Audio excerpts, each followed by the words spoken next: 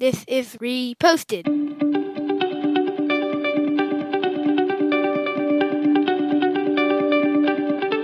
Every morning, Larry and I dig into a quote or idea that has caught our eye. Our hope is that our chat inspires you to never stop thinking and possibly challenges you in a new way.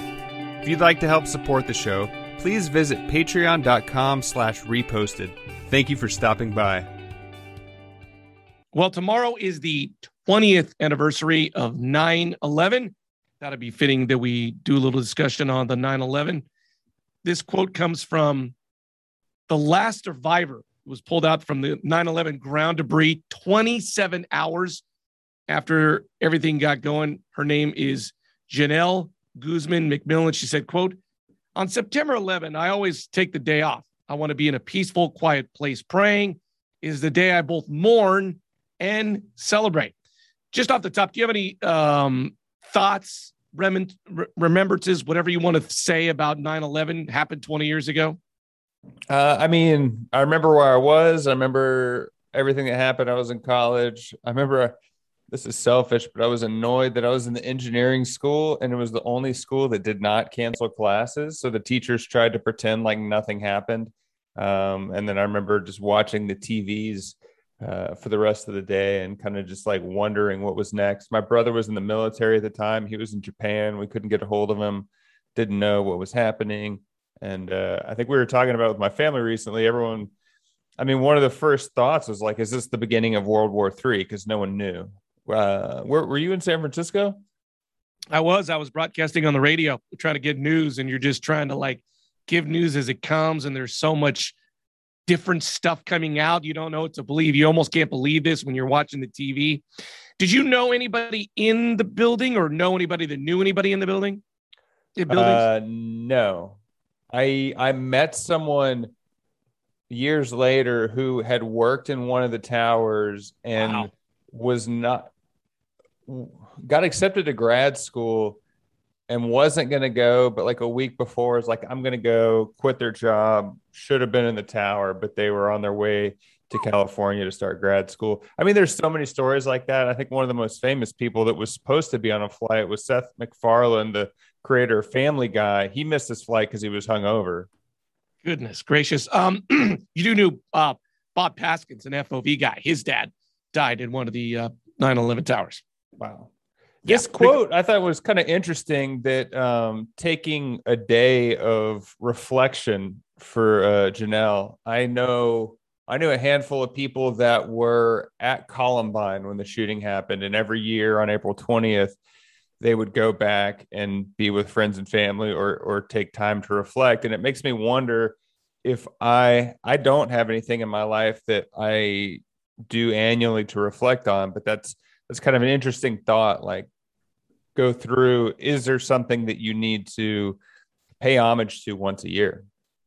You know, on 9/11, for some particular reason, that day after broadcasting, me and my then girlfriend went to Walnut Creek. I don't know why we were in Walnut Creek, but we were out there sort of walking around downtown, and restaurants were packed.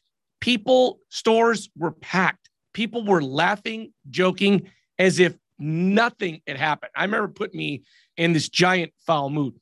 So my thought just is that if people on the very day on the West Coast didn't care, like, who at all still remembers anything or does any sort of remembrance reflection 20 years later?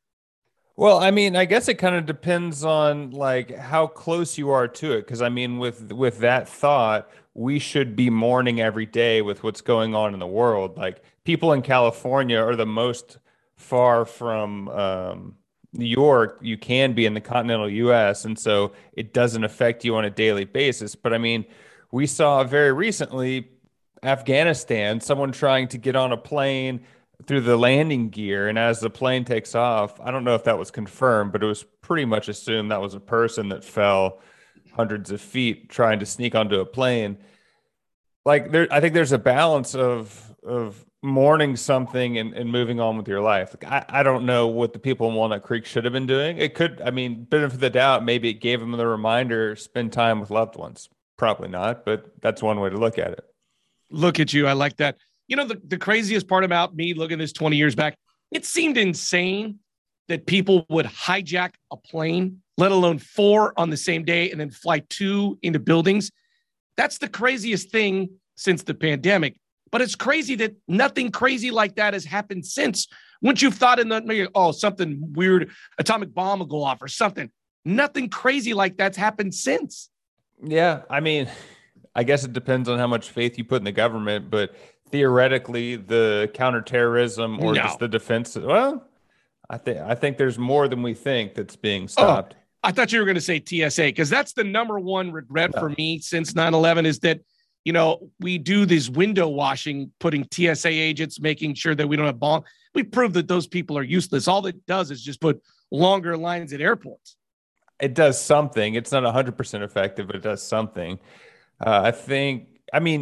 Everyone's been saying, and maybe one day we'll have it, more catastrophic than killing, I don't know how many people died, 3,000 people, would be a cyber attack that attacked our banking system. Like, just imagine if your Wells Fargo account was no longer accessible.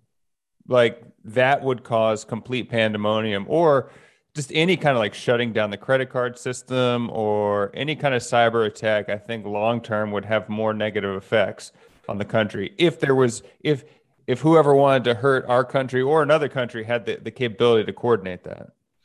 What do you think of this idea? I kind of was going down this rabbit hole of like, that was the day America lost our innocence. We were dragged into something. There's bad stuff going all around the world, but we were kind of, I don't want to say above it, but we weren't ever dragged into it. You think we lost our innocence that day? I think you could say it was a day that a generation lost their innocence. But I mean, I don't know for my parents' generation, but maybe around Vietnam, there was some kind of version of that. And then the World War II, I don't know if your kids lost their innocence because of 9/11. I think I have in-laws that were like 5 when it happened. Like, they don't remember it. So it's being told something and experiencing it are very different things. And so I would not go and say that America lost its innocence. I think it's the people that were between, 15 and 60 at the time. I remember going to church that Sunday after it happened. I forget what day of the week it was, but I was like, I'm sure there's going to be a billion people at church. 9/11 was on Tuesday. Yeah. So then church on Sunday, I went. Of course, there was a gazillion people there. My pastor at the time is like still one of my favorite people in the entire world. And he just starts a sermon by saying like, 5,000 people lives lost. What a tragedy. All the violence, blah, blah. Imagine that happened again the next day after. Remember that happened on September 12th. And then he goes, what would happen if it happened the day after that as well? And then the day after that, and then the day after that. And that would go on for a month. That's how many people died in the civil war in Rwanda. Like, we think 5,000 lives is a lot of people. But of all the things that go on in the world and all the travesties and injustices, it's very minor compared to like a civil war in Rwanda. Yeah, I think one of the things that probably shook us the most is this sense of superiority or untouchable nature of the United States. And they penetrated our defense system, and from, I guess, within, we were able to be attacked. And it was kind of the thought that was probably shook people so much, is like, this could have happened to me. And then you're like, well, I'm not safe anywhere, because in a war, there's generally a militarized zone and the DMZ, and generally that's observed. But this was like, is nothing sacred. We're just going after civilians and we don't know why. And that was, I think, a big reason. But yeah, numbers wise, it doesn't even cause a blip on the scale of lives lost.